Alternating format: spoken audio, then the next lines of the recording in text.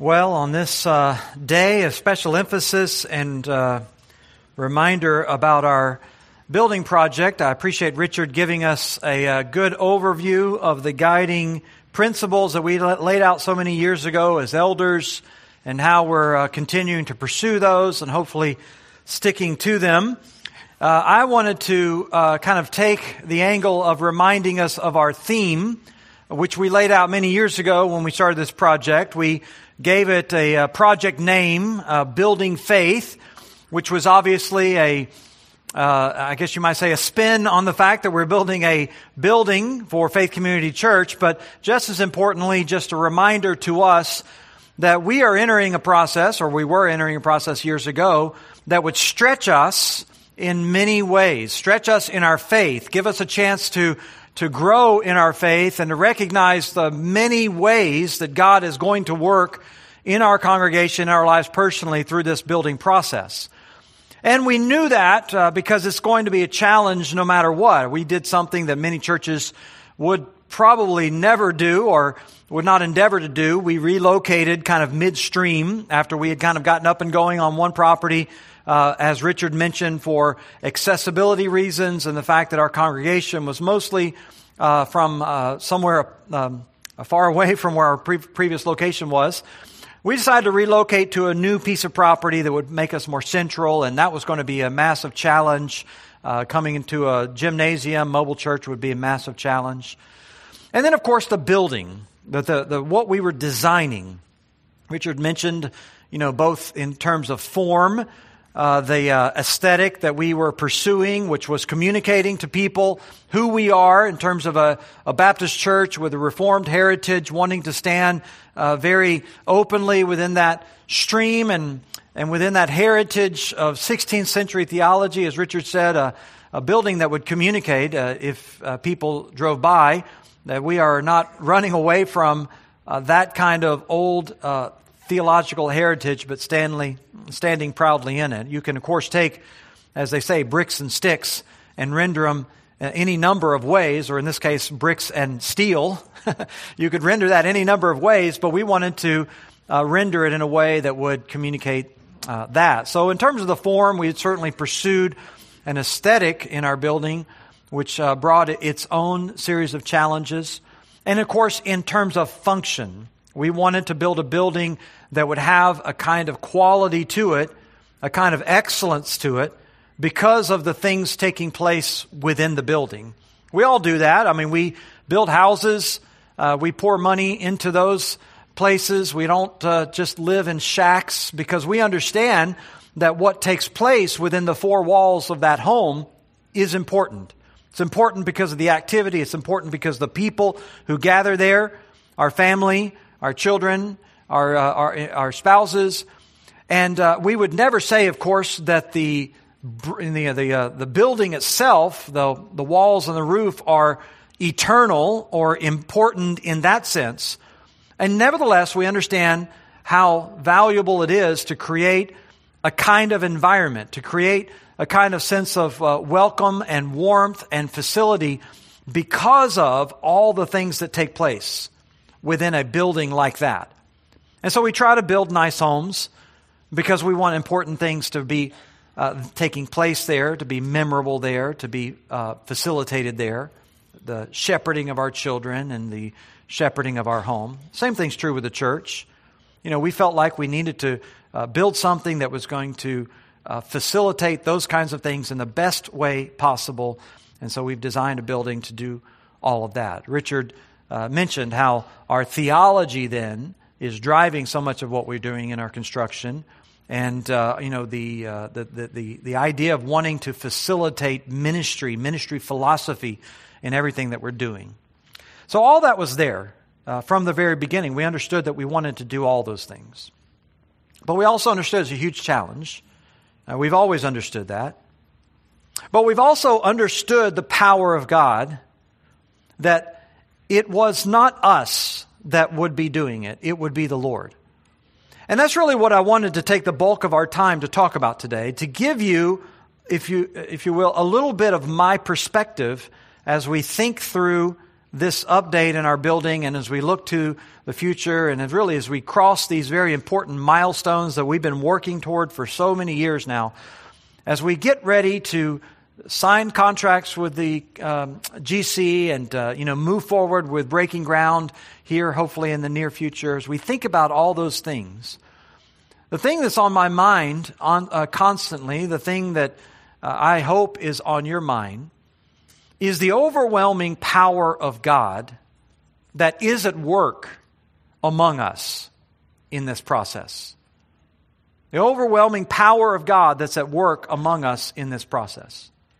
The power of God is, I think, something that is not always understood by people.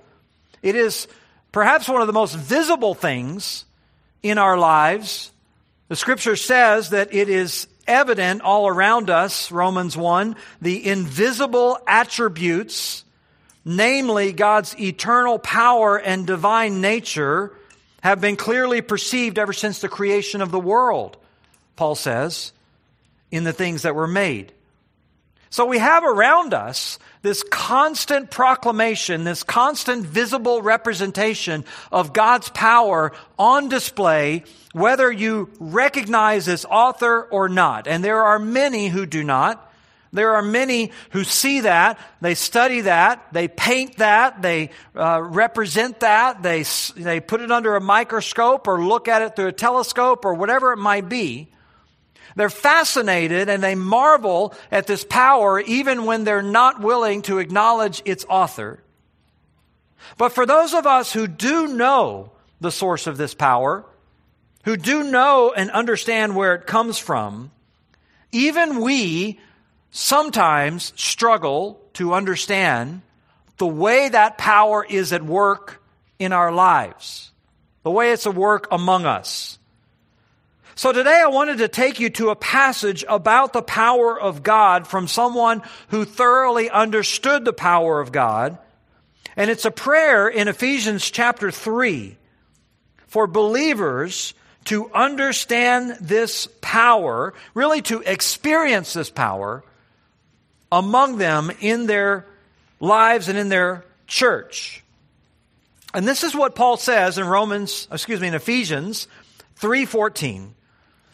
He says, "For this reason I bow my knees before the Father, from whom every family in heaven and on earth is named, that according to the riches of His glory, He may grant you to be strengthened with power through His Spirit in your inner being, so that Christ may dwell in your hearts through faith, that you, being rooted and grounded in love, may have strength to comprehend with all the saints what is the breadth and length and height and depth, and to know the love of Christ that surpasses knowledge, that you may be filled with all the fullness of God.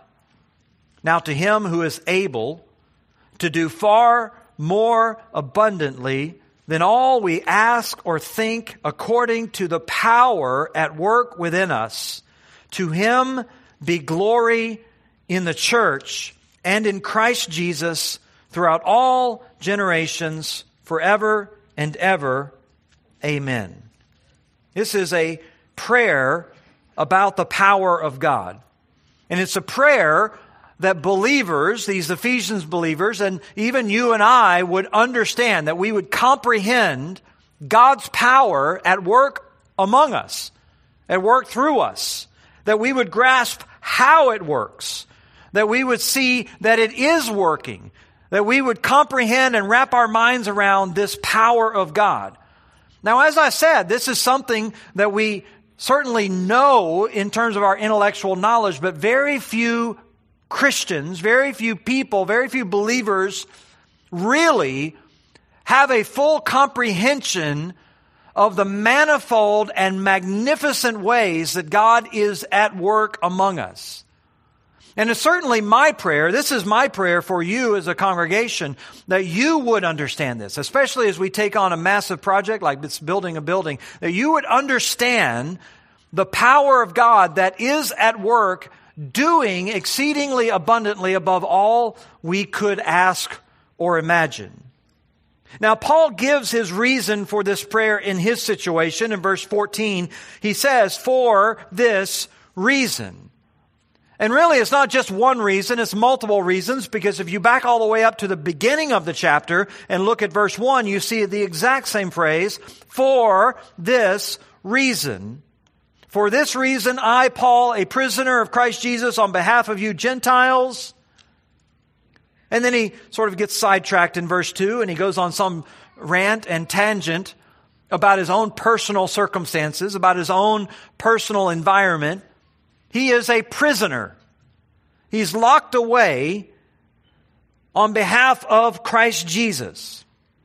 Before he got to that, he was talking about them. He was about to give a prayer, and the reason was them and their circumstances. For this reason. What reason? The reason he's been discussing in chapter 2, which has everything to do about their own personal divisions, their own personal struggles in relationships. He talked to them about how there was hostility among them, about how between Jews and Gentiles within the church, they weren't always getting along, that certain people were disassociating from certain people, and people were criticizing other people, all within the body of Christ. There was this animosity. There was what he calls hostility. And he tells them that Jesus Christ is our peace, and that he's broken down the dividing walls of hostility that are among us. And he gives that entire discussion about how there ought to be peace among them. And then he gets ready to pray that they would have a sense of the power of God at work in that situation. And he says, for this reason, I, Paul, the prisoner of the Lord Jesus. Oh, and by the way, I'm also suffering. I also want you to know that in my own personal circumstances, God has given me this magnificent ministry, and God's given me this manifold grace, and he's given me all these revelations and all these other things while I languish here in this prison. This is one of what we call the prison epistles, letters that Paul would have written from either a sweltering prison cell on the coast of Israel there in Caesarea, where he spent about 2 years before he was finally shipped off to another jail cell in Rome, where he was bound for another couple of years. And so Paul's telling them all of this, and he's reminded, as he's speaking about God's power, about his own circumstances, about how they have their problems and he's got his problems, about how they're struggling in their situation and he's struggling in his situation. And it all comes to a conclusion in verse 13. He says, so I ask you not to lose heart over what I am suffering for you, which is your glory. So don't be discouraged by all the difficulties, and don't be discouraged by all the mountains that you face, and don't be discouraged by, whatever your outward circumstances are, the hostilities that you're facing within your own congregation, the difficulties you are at living at peace, or the chains of my imprisonment. All of these situations where we would think we need God's power, distressing situations, discouraging situations, disheartening situations, overwhelming, crushing, calamitous situations. Paul is telling them, don't lose heart. Don't lose heart. In fact, he says, I bow my knees before the Father, from whom every family in heaven and on earth derives its name.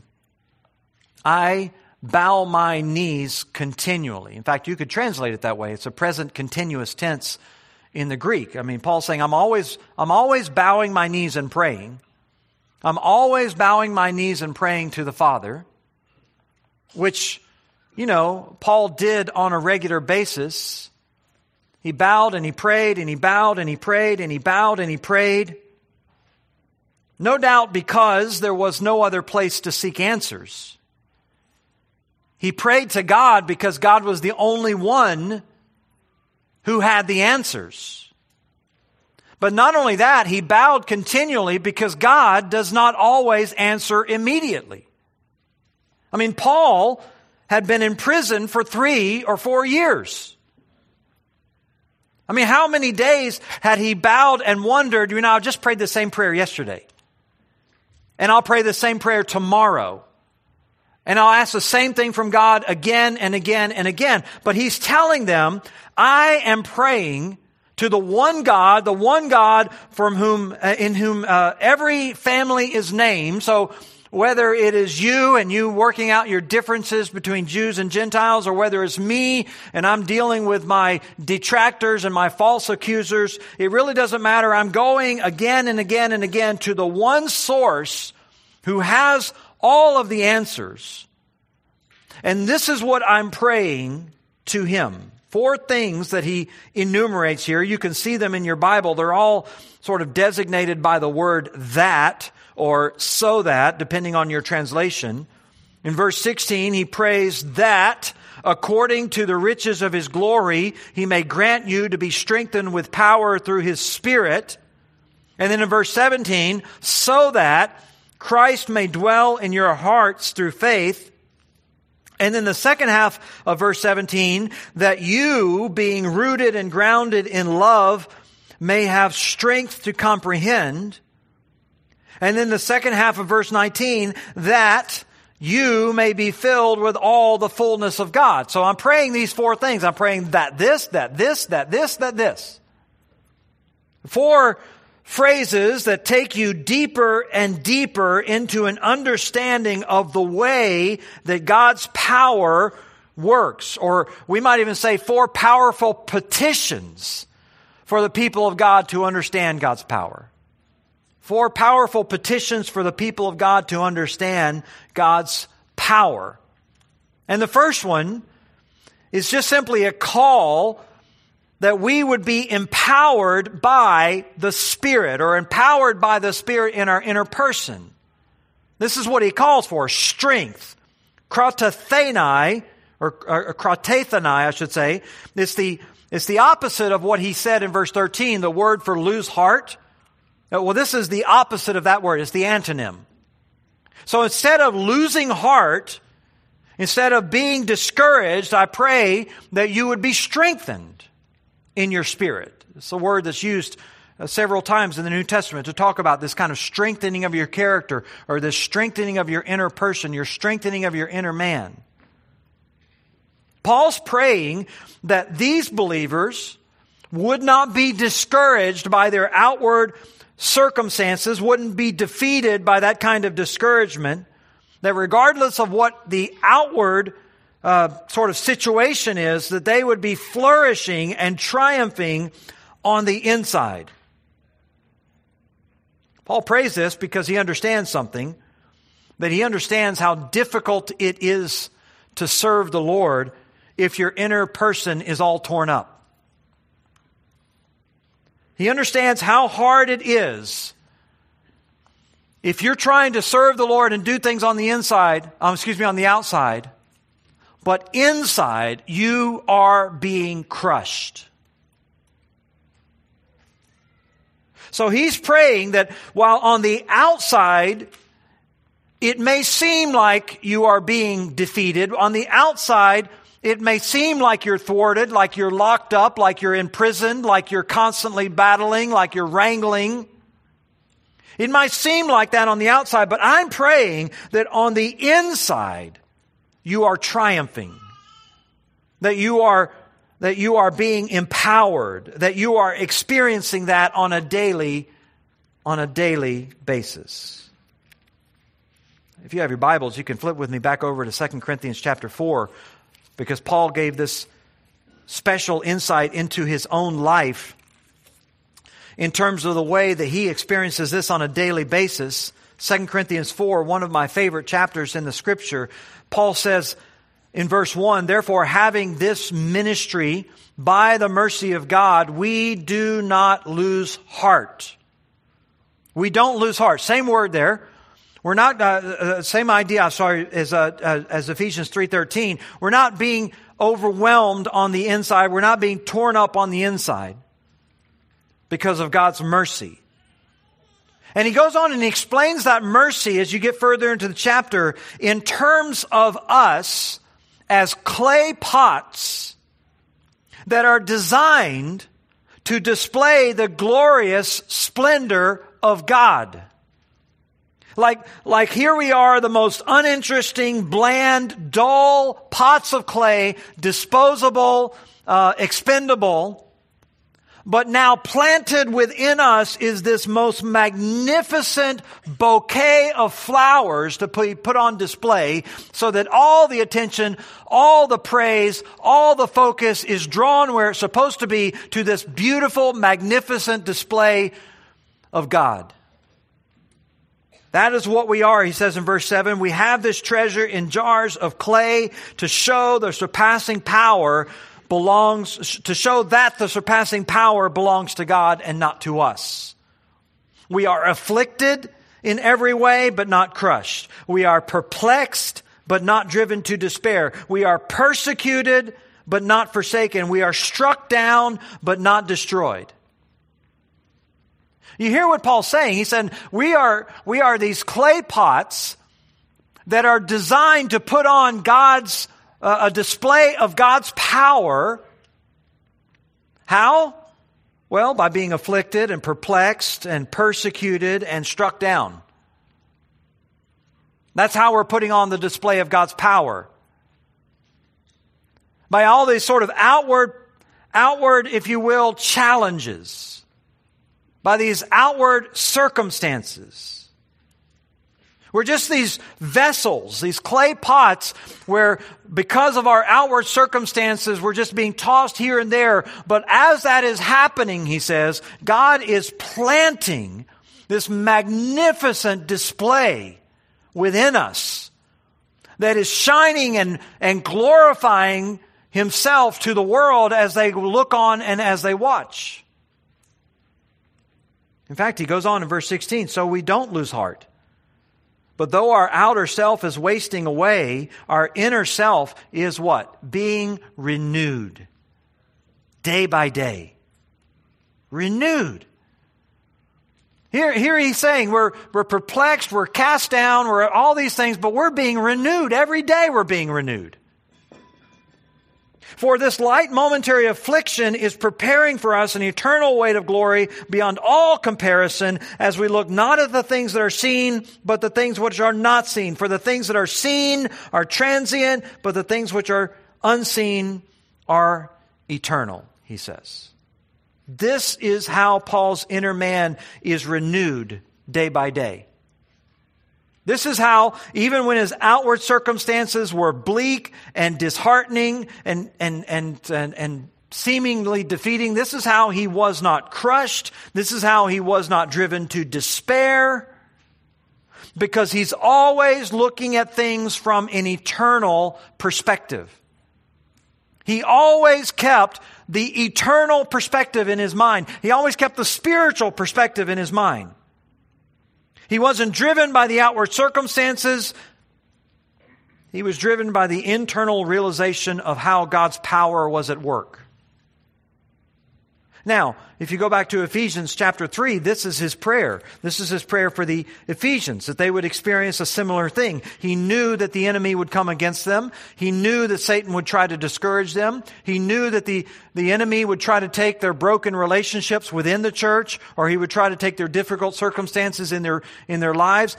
He knew they were in a spiritual warfare. He knew that there would be thoughts and ideologies and movements that would come and try to sway their thinking away, that would try to dishearten them, that would try to overwhelm them with all kinds of negatives. And so he prays that the Holy Spirit would provide the supernatural strength through Christ in their inner person so that they would be renewed day by day for the fight. And he says that this will happen as the Spirit of God is working in your hearts. Now, I'll just tell you, I wish we had time to unpack that, because there are all kinds of things that we do to tap into that Spirit. There are all kinds of things that we do to facilitate that in our lives. We don't have time for it, but just know this, that it is the Spirit of God working through the Word of God, through the prayer of God, through the body of Christ. It is the Spirit of God with all of His various gifts that is at work, constantly feeding into this to renew your inner person. And he says, I'm praying that'll happen. I'm praying that'll happen. Number two, he's also praying something else. He's also praying that you would be receptive to Christ. Verse 17, that Christ may dwell in your hearts through faith. That he would dwell in your hearts through faith. You say, well, wait a second. I thought he did dwell in their hearts. I mean, isn't that what you do? You go to someone and you ask Jesus to into your heart, or you invite Jesus into your heart. We hear that all the time in evangelical circles and modern Christian circles, how important it is to invite Jesus into your heart. Only problem is that's not a biblical phrase. That's not the way that the Bible gives an invitation to the gospel. No matter how many times you've heard it, no matter how many people have repeated it, that's not the way the Scripture speaks about our personal relationship to Christ. It speaks about professing Jesus as Lord, or believing that God raised him from the dead, or repenting and placing your faith in him. Those are the biblical invitations. And we have every reason to believe that these people that Paul's writing to had done that. They had professed Jesus as Lord. They had accepted his resurrection. They were believers in that sense. But here, even though they are believers, Paul says, they need to allow Christ to dwell in their hearts by faith. And the word he uses here is katoikeo. Katoikeo is an intensified form of the word oikeo. Oikeo just means to live. You add on to it the prefix kata, and it intensifies it. And so it means to really live. Or we might say something like to settle down, to really be at home, to really settle in somewhere. It's the difference between lodging somewhere and really living there. Or it's the difference between being a guest somewhere and being a regular member of the household. And so Paul, he's not talking about them in their initial reception of Christ. It's not a question of whether he's in their life. It's a question of whether he's comfortable there.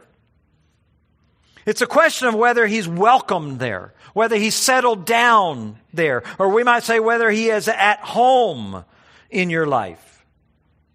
He's praying that your heart would be a welcoming place to Christ, or as I said, that you would be receptive to him.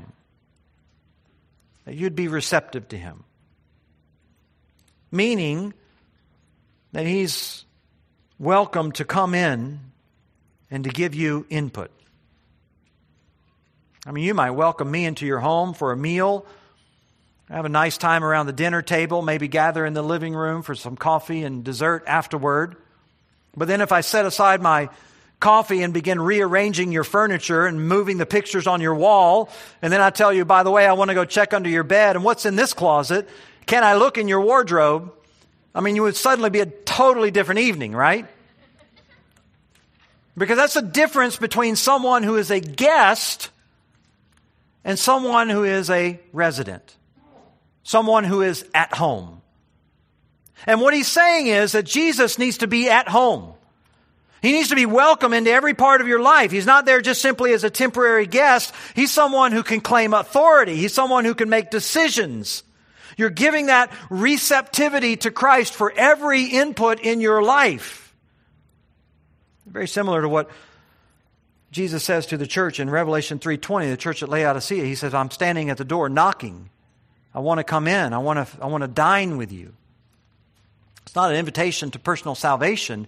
He's saying to the church, not to an individual. He's saying to the church corporately, I've been locked out. I'm no longer welcome.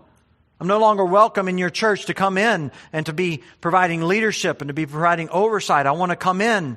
I want to have some say in what's going on. You're going on inside like, everything's fine. You're mouthing the words. You're giving all the right answers. Your Christianity has become kind of a shell game, but I want to come in because you've grown lukewarm. And when I come in, I'm going to say the difficult things. I'm going to tell you that you are wretched and pitiable and poor and blind and naked. And you're not going to like it. But I need to be welcomed through the door.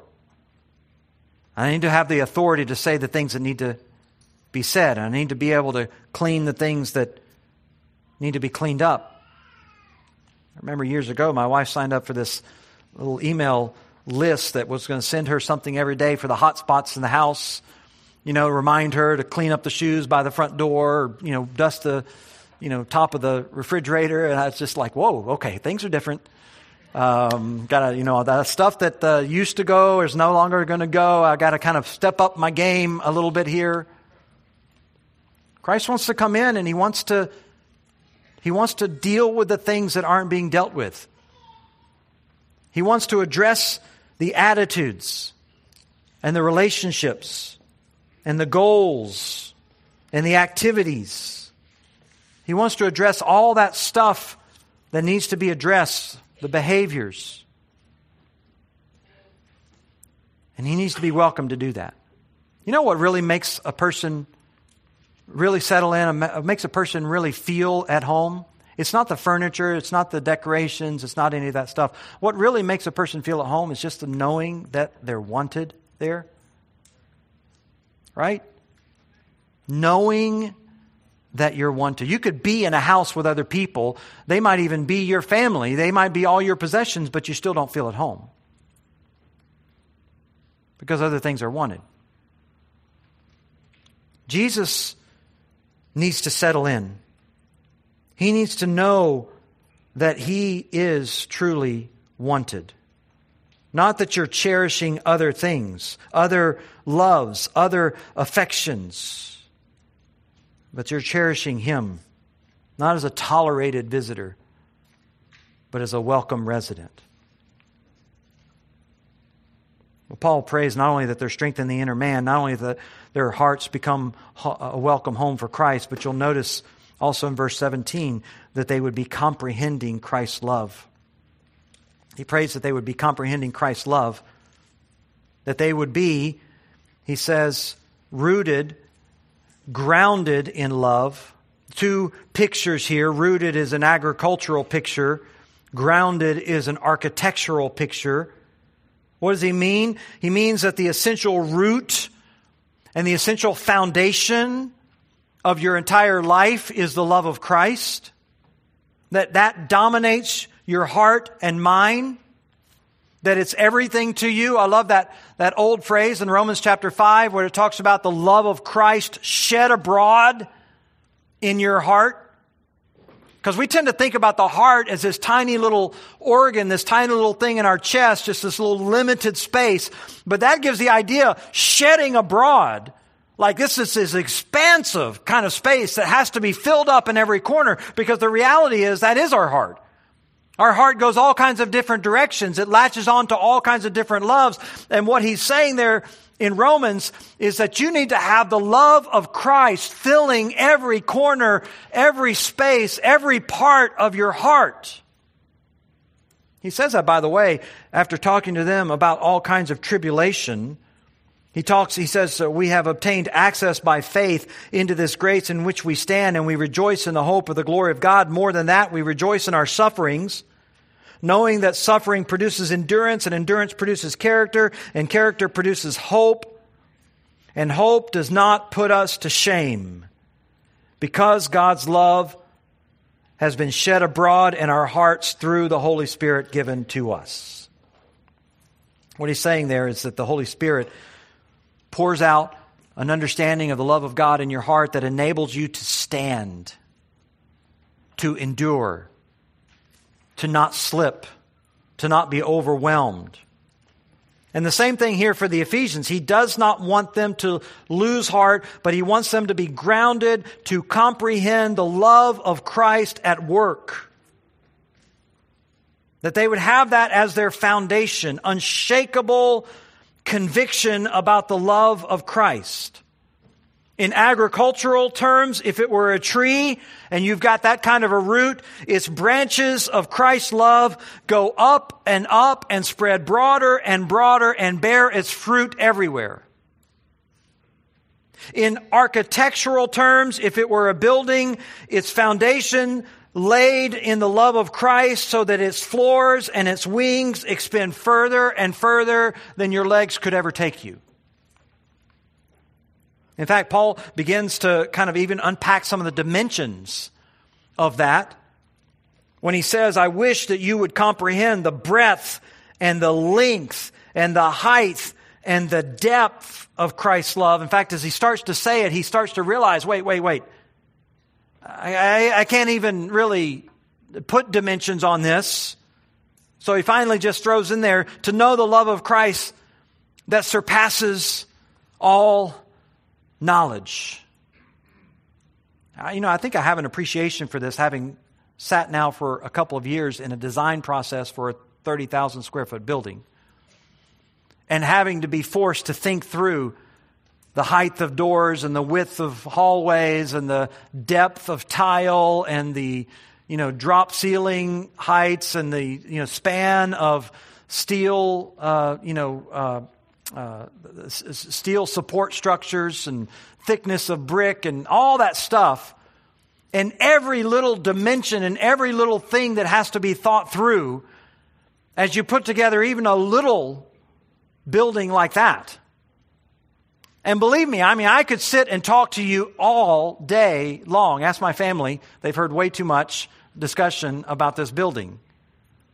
And I could probably just wear you out after about 30 minutes, but I would still be going with so many little details. And understand this, and then over here we had to do this, and then there was this, and then over here it was really this tall, and we used that, and you would just, your eyes would be rolling back in your head. And then we would end the day and we would go home, and I would be in the car and I was like, oh man, I forgot to tell them about this. And then we remembered we had to make that decision. And Paul's saying this is the love of God. And I wish you understood it. I wish you understood I wish I could just take the time to show you how every little detail, God's love is at work in all of these little ways, all throughout your life, and all these little dimensions.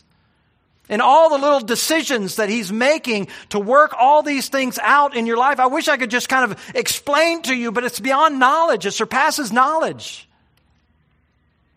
I remember when I was a young man in 1992 going to Romania after the Iron Curtain fell, and went to visit the home of Nicolae Ceausescu. Some of you may remember he was the dictator who was toppled in Romania at that time. And he had built a home which at that point was the third largest building in the world.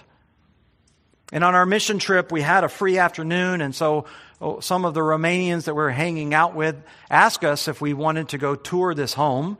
And so we said, sure, we would. And so I remember that afternoon we went and we toured the entire fourth floor of the East Wing for about 4 or 5 hours.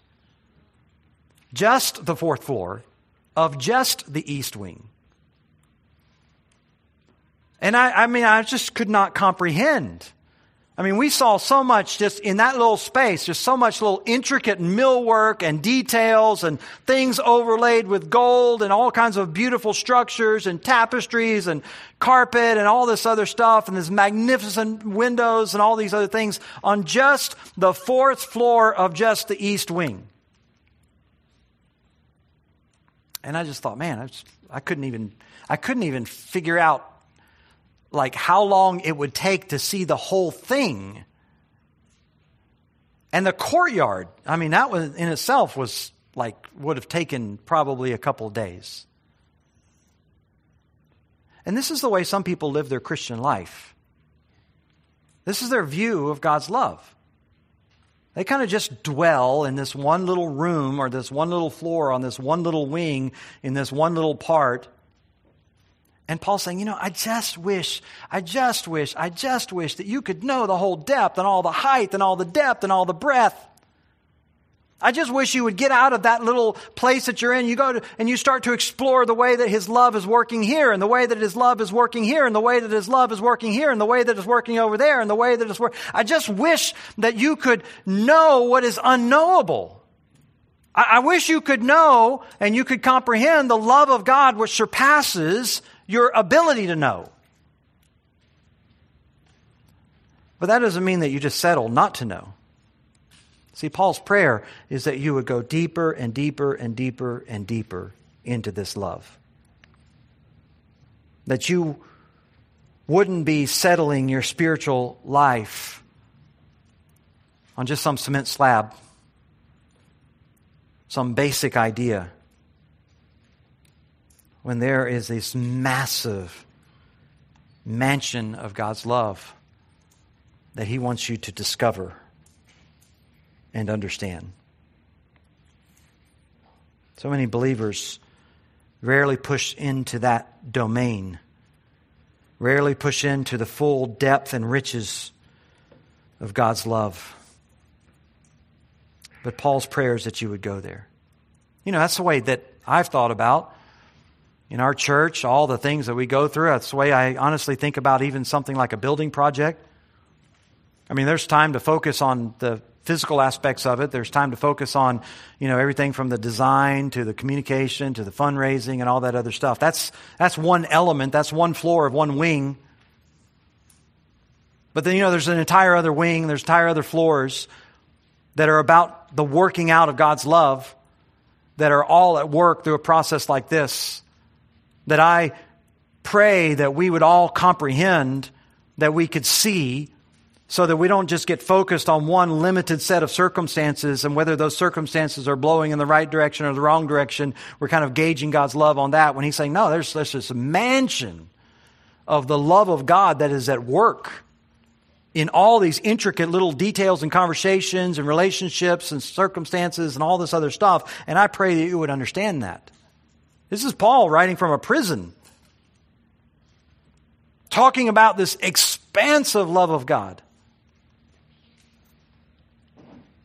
and hoping that others can see it. And then fourth, in verse 19, that you would be controlled by the character of God. He says that you would be filled with all the fullness of God, not meaning that you will be divine. When he says filled with the fullness of God, he's not suggesting that somehow you're going to become divine. God is the only God. But what he means is that you'll be controlled by the full character of who God is. When we talk about being filled, we often mean being controlled by. We talk about someone being filled by anger, or filled by greed, or filled by bitterness, filled with contempt.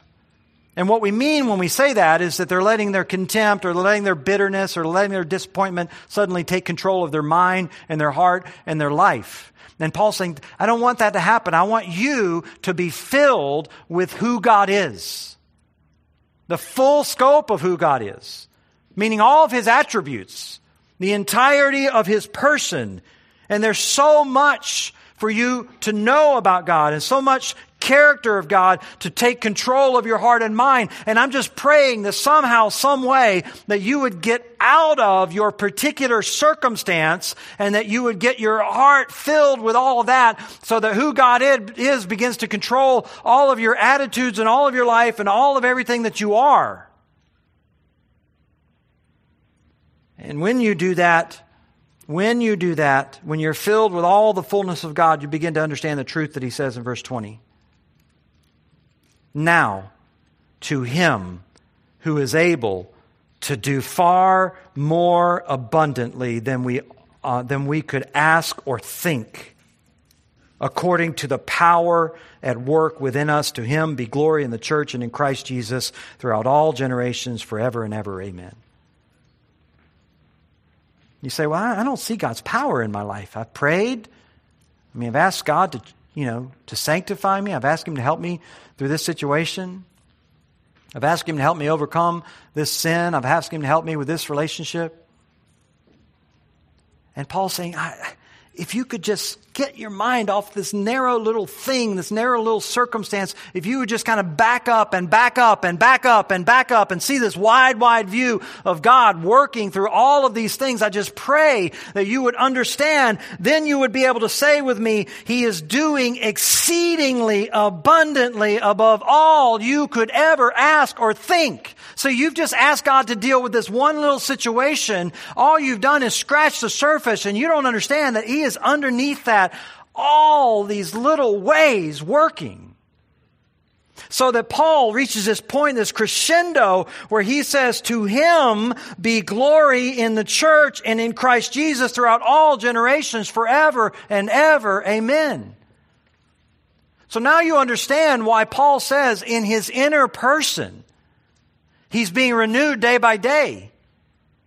that no matter what the challenges and what the trials and what the circumstances might be saying on the outside, he's confident, he's even boastful that God's power is at work within him. And he wants them, that Ephesian church, to embrace the same mentality, to recognize that no matter what the outward circumstances, God's power is at work among them. Now that's just my introduction to just simply say, even in a project like our building project, this has always been my prayer and my focus. This has never been about a building or, the sort of design and all that stuff, while it is important. But really, when we initially set out a campaign that we called Building Faith, this is what we're really hoping for, is that the church would begin to see that something like this is so much more about who we are and what God is doing in our hearts, the power of God working through these circumstances and even the process, changing attitudes in us, growing relationships in us, displaying His glory in us, bringing about greater receptivity to Christ in us, doing all of those things, and things we didn't even begin to ask for, things we didn't even imagine at the very beginning. But as we back up and we begin to see and comprehend, we realize this is an amazingly powerful God. This is an amazingly powerful God. He is at work, doing exceedingly abundantly above all we ask or imagine. By the way, that's why we believe that this God, who's able to do all this and bring all these things about in all of our hearts through all these various circumstances, building's nothing for Him. He'll take care of that in His own time, because He's that kind of a powerful God and a loving God. And His love is deeper than we will ever fathom. Father, we're grateful to know these truths. So thankful to You that You bring about Your power, and we're humbled, broken, and sorrowful that we don't always trust it. I pray, Lord, that we would submit to Your work within our hearts, that we would be welcoming and receptive to whatever You want to do to us and through us, through whatever circumstances You may bring about. I pray that our hearts would be a place where You are at home. And as You do that, that our minds would be expanded to know the full breadth and depth and height and width, to know all the dimensions of Your love that are at work within us. Lord, we don't deserve that by any stretch. We don't even deserve to be at home with You. But to be so loved by You, to be so cared for in every intricate detail, to know that You will never leave us or forsake us.